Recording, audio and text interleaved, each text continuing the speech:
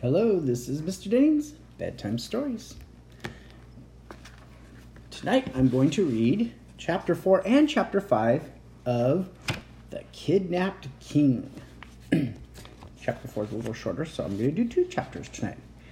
Here we go. During supper, Dink and Sammy told Dink's mom the real reason why Sammy was in the United States. "Oh, Sammy," Dink's mom said, "I am so sorry. Thank you for telling me." After they had some ice cream, Dink and his mother helped Sammy unpack. Dink's mother held up a long wooden box decorated with gold. "This is heavy, Sammy. What's inside?" she asked. Sammy opened the lid and took out a shiny kaleidoscope. Its golden sides were encrusted with jewels. "This kaleidoscope has been in my family for many years," Sammy explained. "It belonged to my grandfather's grandfather and his grandfather. Now it is my father's." "What a lovely idea," Dink's mother said. "Will the kaleidoscope belong to you someday?" "On my 15th birthday, my father will give this to me," Sammy said. He frowned. At least he would have, but now I don't know what will happen. Dink felt badly for Sammy. He couldn't imagine what it would feel like if his parents ever got kidnapped. Dink's mother sat on the bed next to Sammy. She took his hand. "Sammy, I'm sure your parents will be found soon," she said. "Didn't you tell us that your father's friends are searching every corner of your country?" Sammy nodded. "But his enemies are clever," he said.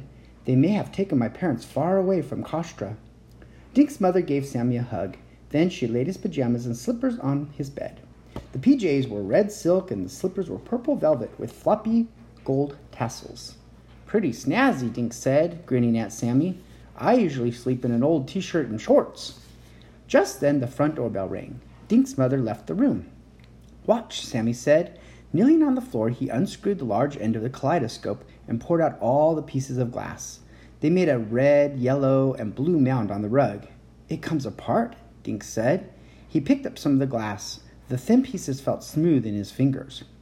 A knock came at the door to Sammy's room. Joan Clinker poked her head in. "Hi, Sammy," she said. Sammy smiled and scooped up the glass. "I'm showing Dink my kaleidoscope," he said. Dink helped Sammy put the kaleidoscope back in its box. "Fine, Sammy," Joan said, looking at her watch. "It's almost 8. How about a short French lesson?" She dropped a yellow book on Sammy's bed. "Will you excuse Sammy for a little while?" she said to Dink. "Can't he stay?" Sammy asked. "Dink can have a lesson with me." Joan Clinker looked at Dink for a moment. Then she said, "Sure, why not?" "Great," Dink said. He sat next to Sammy on the floor. Joan perched on the bed and opened the yellow book. "First, some colors," Joan said. She pointed at Dink's shirt. "Blue, but in French we say bleu." "Repeat, Sammy." Sammy said bleu. To Dink it sounded almost the same as blue. Joan pointed at Dink. "Now you, please." "Bleu," said Dink, trying to imitate Sammy. "Good." Joan put a hand on Sammy's folded pajamas. "Red," she said. "Rouge," said Sammy. To Dink it sounded almost like rouge. That is what he said. Joan Clinker held up a yellow book. "Jaune," she said. "Le livre est jaune." The book is yellow. She pointed at Dink. "Can you say jaune?" Dink blushed. "Joan," he finally said. "No, Joan is my name," the tutor said. Dink tried again. "Jaune," he said. Sammy laughed. "That's okay," he said. "It took me a month to learn to say jaune." "Now we will do some numbers," Joan said. A half hour later, she closed the yellow book. "That's all for tonight," she said. "Tomorrow we will continue." She checked the locks on Sammy's window, his bathroom door, and the door out in the hall. Then she turned and smiled. "Bonjour, Sammy." "Bonjour, madame," Sammy answered. After Joan left, Dink stood up and yawned. "Night, Sammy. I'll wake you up for breakfast." Dink headed into the bathroom and brushed his teeth. He smiled at his reflection in the mirror. Tomorrow, he decided, he'd learn how to say, "My toothbrush is purple," in French. Chapter 5. The next morning, Dink washed his hands and face, then tapped on Sammy's bedroom door. "Rise and shine," Dink said. "We're having pancakes and sausage for breakfast." There was no answer. Dink opened the door and peeked in. Sammy's bed was mussed, but he wasn't in it. "Sammy," Dink said, glancing around the room. Where could he be? Dink wondered as he headed down the stairs. "Mom, Sammy's not in his room," Dink said. Dink's mother stopped spooning pancake batter into the frying pan. "He's not? Where is he?" "I don't know, Mom." Dink shoved open the back door and looked around the yard. "Not out here either," he said. As Dink pulled the door shut again, his hand struck something sharp. "Mom, look at this," he yelled. The wood around the door lock was shattered. Jagged slivers of wood stuck out. A few wood splinters lay on the floor under Dink's feet. "Oh my goodness," his mother said. "Someone forced the door open." She turned and hurried up the hall stairs. Dink followed his mom into the guest room. "Sammy," his mom called. "Sammy, please answer. If you're hiding, please come out." But Sammy did not answer.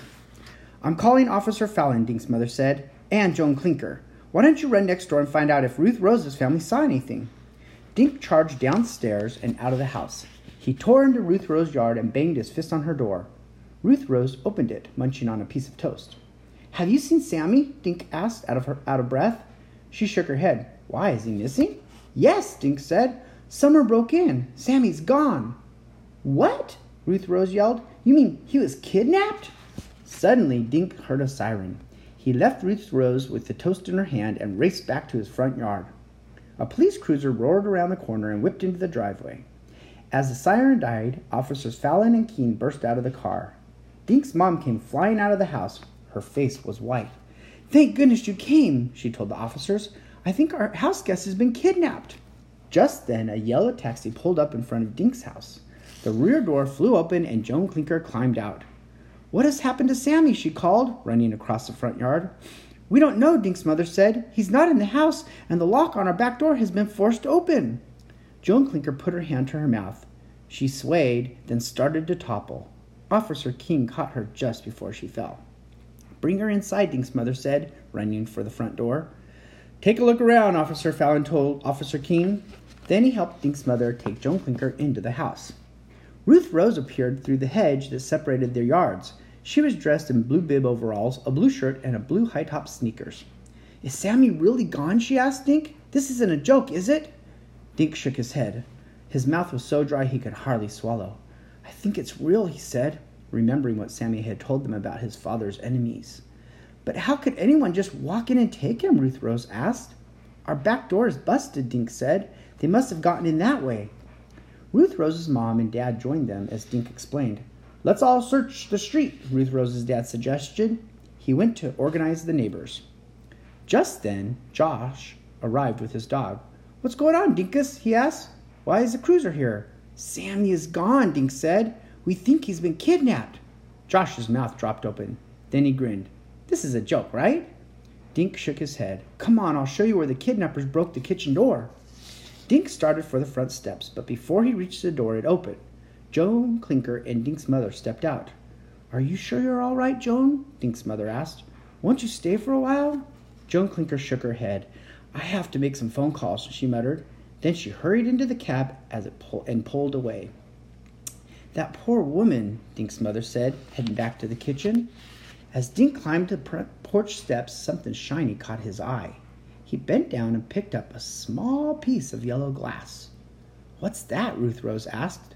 Dink stared at the yellow sliver. He remembered where he'd seen others just like it. "This came out of Sammy's kaleidoscope," he said.